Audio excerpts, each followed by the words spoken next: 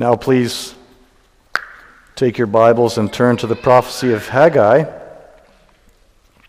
And one quick way to get there is just to turn to Matthew and then start turning pages backward. We're nearly to the end of the Old Testament as we continue on through the minor prophets. And Haggai is the third from the last book of the Old Testament. It's a short book, 2 chapters, and we're almost done with it now. Tonight our text is Haggai chapter 2, verses 10 through 19. Haggai 2, 10 through 19. Now listen to this. This is the very word of God.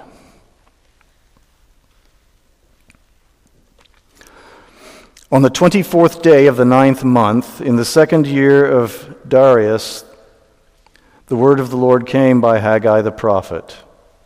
Thus says the Lord of hosts, ask the priests about the law. If someone carries holy meat in the fold of his garment, and touches with his fold bread or stew or wine or oil or any kind of food, does it become holy? The priests answered and said, no. Then Haggai said, if someone who is unclean by contact with a dead body touches any of these, does it become unclean? The priests answered and said, it does become unclean. Then Haggai answered and said, so it is with this people and with this nation before me, declares the Lord, and so with every work of their hands. And what they offer there is unclean. Now then, consider, from this day onward, before stone was placed upon stone in the temple of the Lord, how did you fare? When one came to a heap of 20 measures, there were but 10. When one came to the wine vat to draw 50 measures, there were but 20. I struck you and all the products of your toil with blight and with mildew and with hail, yet you did not turn to me, declares the Lord. Consider from this day onward, from the 24th day of the 9th month, since the day that the foundation of the Lord's temple was laid, consider, is the seed yet in the barn? Indeed, the vine, the fig tree, the pomegranate, and the olive tree have yielded nothing. But from this day on, I will bless you. That's the reading of God's word. Let's pray once more for his blessing upon the ministry of the word. Father in heaven, your Holy Spirit breathed out this word. Now we pray that you will bless it and apply it to our hearts, give us understanding, and that through his ministry among us tonight, the Lord Jesus Christ will be exalted, and we pray this in his name. Amen. This passage contains a message about holiness and uncleanness. And there was a lot in the Old Testament that pertained to these two important topics. A lot in the Old Testament rituals that had to do with holiness and uncleanness. And I don't know how much of the Old Testament you've read, but the fact is, you don't have to have read any of the Old Testament to understand the lesson that the Lord taught through Haggai. You don't have to know any of the Old Testament to understand the lesson here. A janitor can understand this lesson, or anybody who's ever mopped a floor. Because you know how it works. You take a mop bucket, you fill it with water, put some cleaning agent in there, you take your mop and you start to clean the floor. And as you go on cleaning the floor, the water in the mop bucket starts to get dirtier and dirtier and dirtier. And before long, the water in that mop bucket becomes so dirty that you can no longer use what's in that mop bucket to clean the floor. You can keep mopping, but all you're doing is spreading dirt around, really, because the water has become so dirty. And it won't fix the water if you find a nice, brand new, clean mop head and stick it in the water, will it? It won't make the water any cleaner. It's no use anymore. It can make your floor dirty, but it can't make anything clean. Or to use another illustration, one that all you moms will easily be able to understand. You've cleaned up your house. You've gotten everything very, very tidy. You've dusted, you've mopped, you've vacuumed. And then the children come in with muddy shoes and dirty hands. And everywhere they walk and everything they touch gets dirty. Right? Well, what's true in the world of house cleaning and mopping is true in the world of ritual cleanness. And ritual cleanness and defilement teaches us things about righteousness and about sin. And what this passage teaches us something about God's blessing. The prophecy of Haggai is divided up into 4 oracles. That's what it consists of. Chapters 1 and 2. There are 4 oracles in here, and this is the third of 4 oracles. And as with the others, each one has a time stamp. We don't always have that luxury, but we do in all of Haggai's oracles. He tells us when he prophesied, and we can pinpoint the dates, and we know what's going on. We can learn things about what was going on and the circumstances of the people to whom Haggai prophesied. By Hebrew reckoning, the 9th month corresponds to December for us on our calendar. And in ancient Palestine, in their agricultural cycle, by this time of year, they would have already planted the crops for the following year. And all of their recent crops, as you know, from what we've looked at already, all their recent crops in recent years had been abysmal. They had planted much and expected much and gotten little. Their economy, we could say, was in the tank. And people in the ancient world, just like people in our day, were prone to try to think up their own solutions to problems like that. When crops are bad and when the economy is turned down, we look for our own solutions. One of the commentators I've enjoyed reading on Haggai, Alec Matier, observed this. To the unaided human mind, the situation demanded procedural reform. The gross national product was insufficient, and even what was produced did not seem to go as far as the producer envisaged. Then, as now, these are problems for the farmer, the economist, and the business owner. But to Haggai, the problem was spiritual. The missing factor was not efficiency and know-how, but the blessing of God. And what we saw at the end of this oracle is that the very thing that's about to come is the blessing of God. God graciously blesses his defiled and undeserving people. That's the message of this oracle. God graciously blesses his defiled and undeserving people. First of all, we have God's lesson on holiness and uncleanness. And then we have observations on cause and effect, and then we're going to see God's gracious blessing. So let's consider these 3 points. First of all, God's lesson on holiness and uncleanness. The Word of God has come again to Haggai.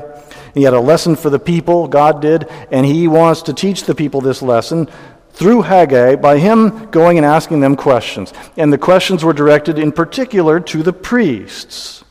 Why the priests? Is because the priests were the specialists in the law. They were the subject matter experts when it came to the law of God. And they had responsibility to teach the people God's law. Now, we know that the priests had duties and responsibilities in the temple. They were the ones that administered all the offerings, and they made those sacrifices. That was their job. That was something they kept busy with on a daily basis. But they had other responsibilities too, out and among the people throughout the land. It was their job to teach the law of God to the people throughout their towns and villages. They were the subject matter experts when it came to the law of God. So God tells Haggai, ask the priests about the law. But the thing about these questions is that you didn't have to be a priest to answer them. Any well-informed Jew would know the answers to both of these questions. They weren't tough questions. This was ritual cleanness 101 for the Jewish people. The first question was whether ordinary foods would become holy if they came into contact with holy food. And you might think, well, how would ordinary food come into contact with holy food? Well, it worked like this. Many of the sacrifices that were offered in the house of God, after the offering portion of it that was burned on the altar to the Lord, some of the meat in certain kinds of offerings left over was given to the priests so that they could eat. It was a form of compensation. And there were certain holy meats, certain sacrificial meat that had to be eaten in a holy place, but there were others that the priest could actually take home and eat.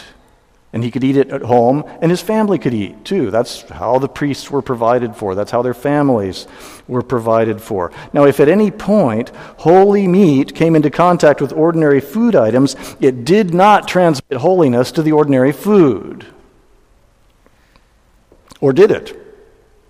That was the question. That was what Haggai asked the priests, and they answered correctly. No. Plain and simple. Holy meat doesn't make ordinary food holy. Question number 2 was whether ordinary foods would become unclean if they came into contact with a person who was unclean. Now, if you have read the Old Testament, you know there was a whole array of ways in which a person could become ceremonially unclean. In fact, it was quite a challenge at times to stay clean ceremonially, and that was one of the burdens, really, of the law. There's so many ways you could become defiled, and if you were defiled or temporarily unclean in a ceremonial way, you couldn't go into the temple, you couldn't participate in sacrifices or worship. So, in Haggai's question, the particular source of uncleanness given, although there were many, the one he brings up under the inspiration of God was contact with a dead body.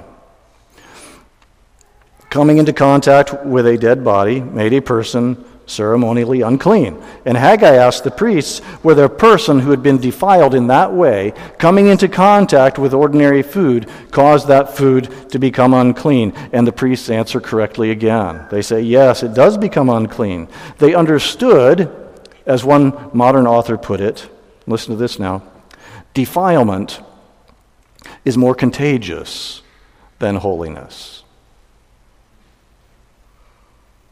Holiness is not communicated by touch, but defilement is. And so the priests are doing well on these questions, aren't they? They're 2 for 2, and they are cruising to get an A in Ceremonial Cleanness 101. But then the real lesson begins. Through Haggai, God makes application of this lesson to the people. And the application is this: you are defiled. God says to the people, you're unclean. And therefore everything you touch, every work of your hands becomes unclean. This people, this nation, these people, these Jews, lately returned from exile, back in the land, were unclean. And since they were unclean, everything they touched was unclean.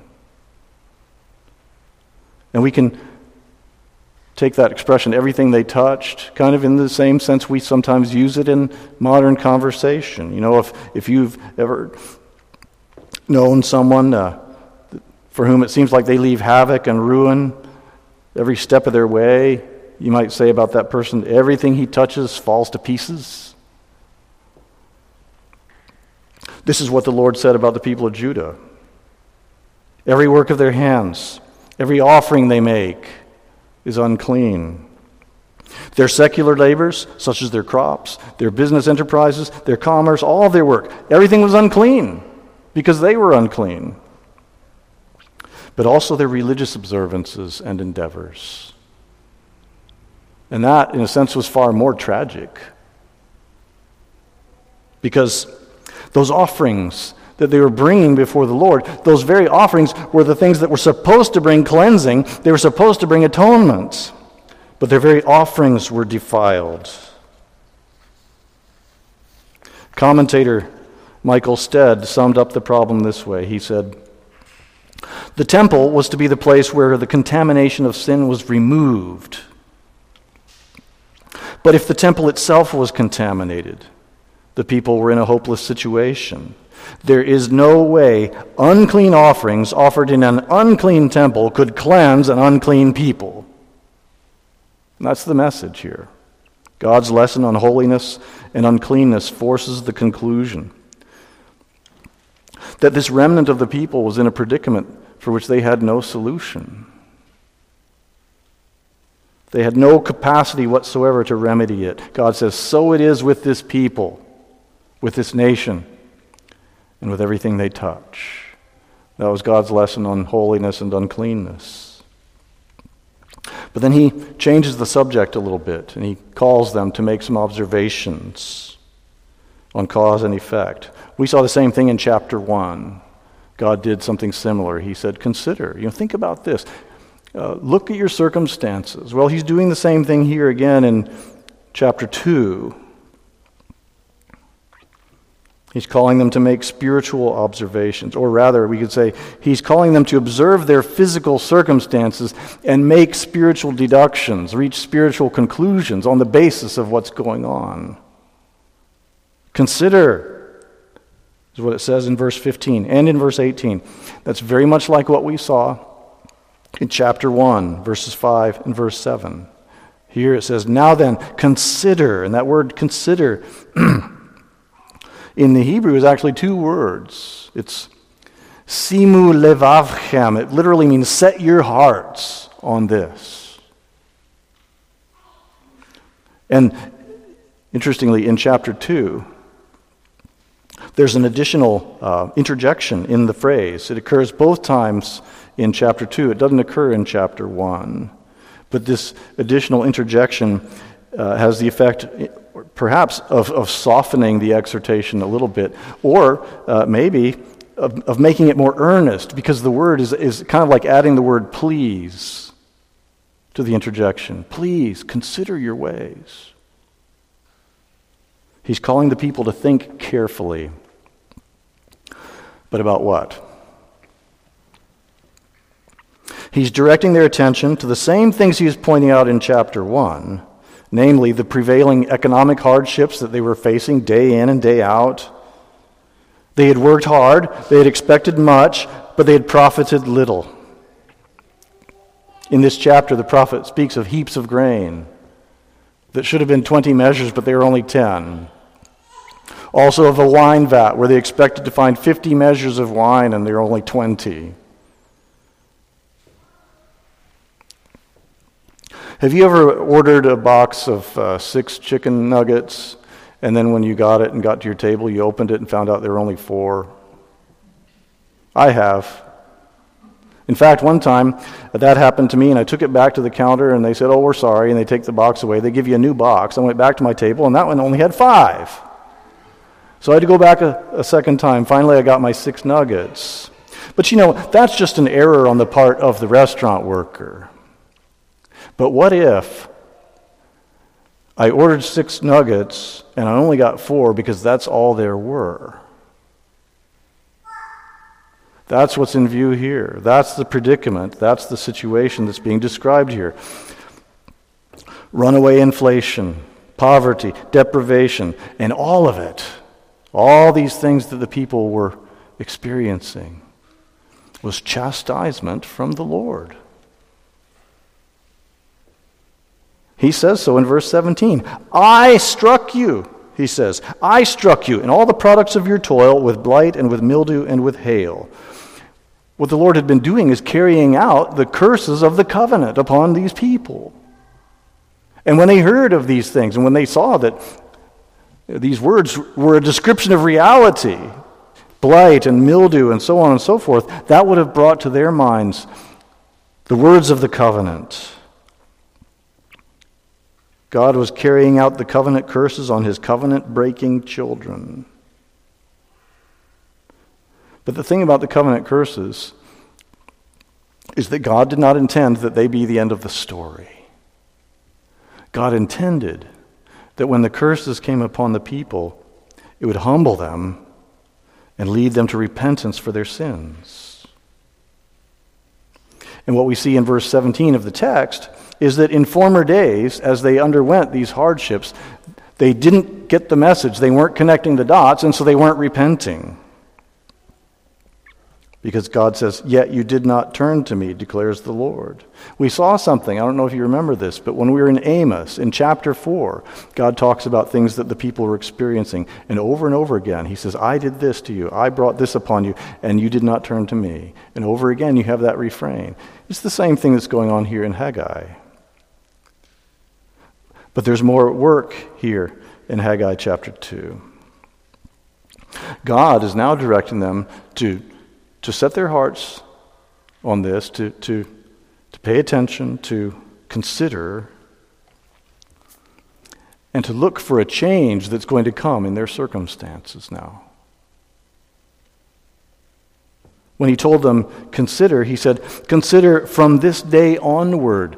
When God rebuked his people back in chapter 1 and commanded them to get busy on the rebuilding of his house, on his temple, they listened and they began to rebuild. And by the time we get to this third oracle in Haggai, they're now 3 months into the project.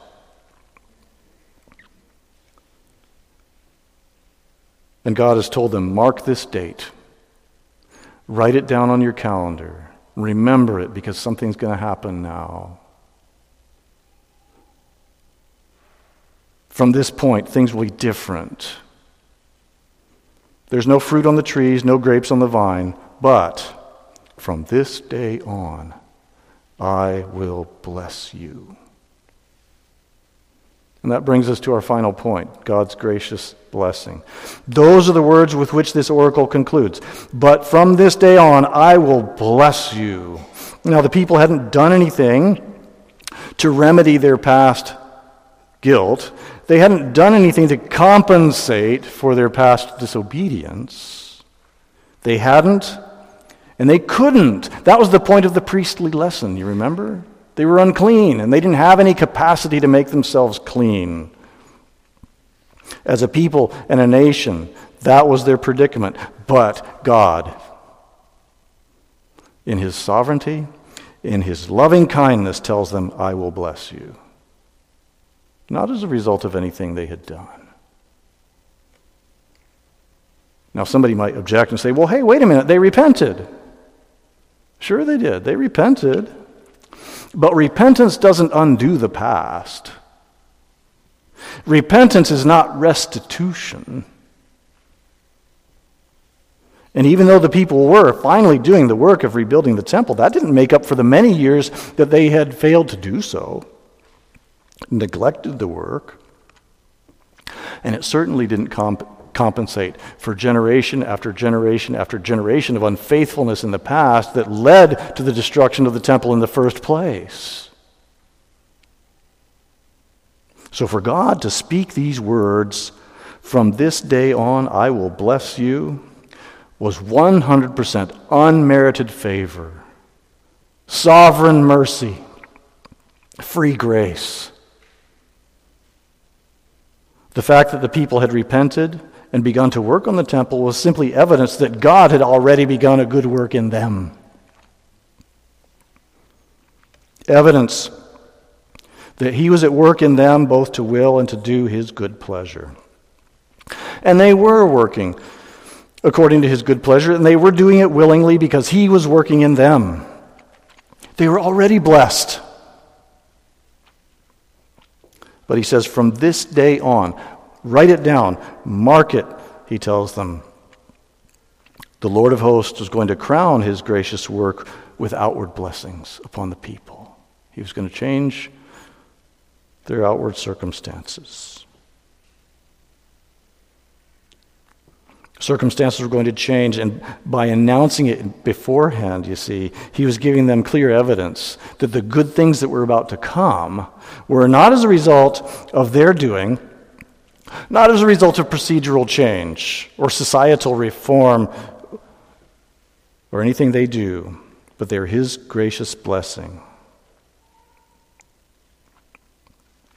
God's blessing is always sovereign. God's blessing is always gracious. It has been from the beginning. When God called Abraham was living in a faraway country. He was worshiping the moon and other idols. When God called the Israelites out of Egypt, they were serving the gods of the Egyptians. When God raised up David to be a leader and a commander for Israel, they had been, for generations, every one of them doing what was right in his own eyes. God has never blessed anyone because he came along and noticed that they were doing a good job. He never blessed anyone because of their good works or because their good works somehow outweighed their sins. You know what Scripture says. It says, God looks down from heaven on the children of man, and what does he see? Everyone has turned aside. They've all become corrupt. There's none who does good, not even one. God blesses, and when he does, he blesses graciously. He blesses a people who don't deserve his blessing. In a fallen world, no one has any means to make themselves or anyone else clean. We are all, you and I, just like so many muddy mops, dirty washcloths, rancid sponges. We're unclean, we can't clean anything, and we don't have any way to clean ourselves. So what can you do? You can turn to Christ. You must turn to Christ. You must say to him, "Wash me, Savior, or I die." He is the fountain open for sin and uncleanness. Oh, my sins are too bad. No, his blood can make the foulest clean.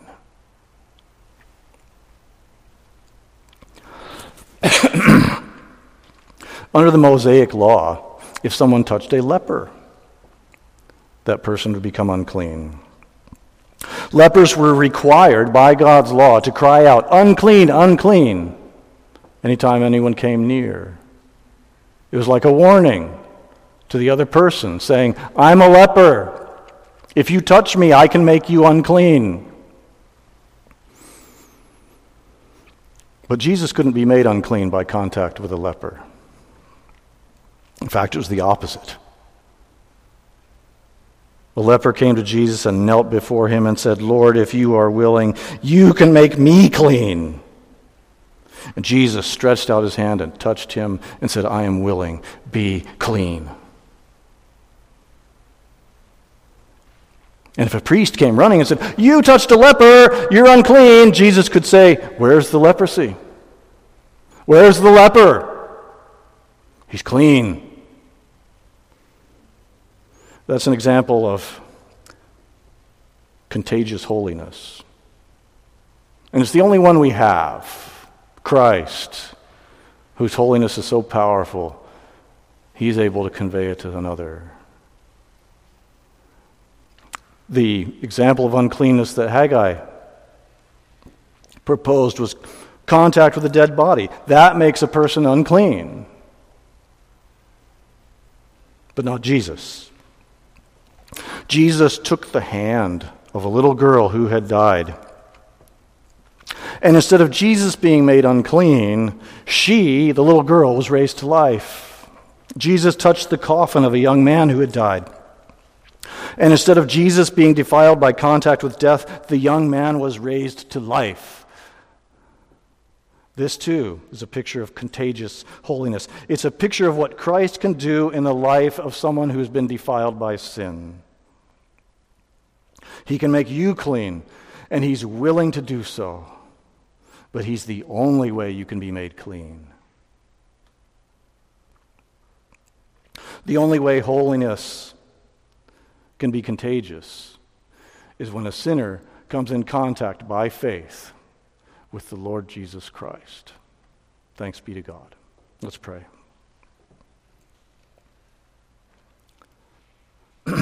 Father, we desire to make contact afresh with the Lord Jesus tonight. Please grant that. Please cleanse us from all our unrighteousness. And we pray you do that work in many. We thank you for the Lord Jesus, whose holiness was so great. He was not just holy, but he, being the eternal Son of God, is holy, holy, holy. And what he touches becomes holy. O Lord God, would you touch us tonight? We pray in Jesus' name.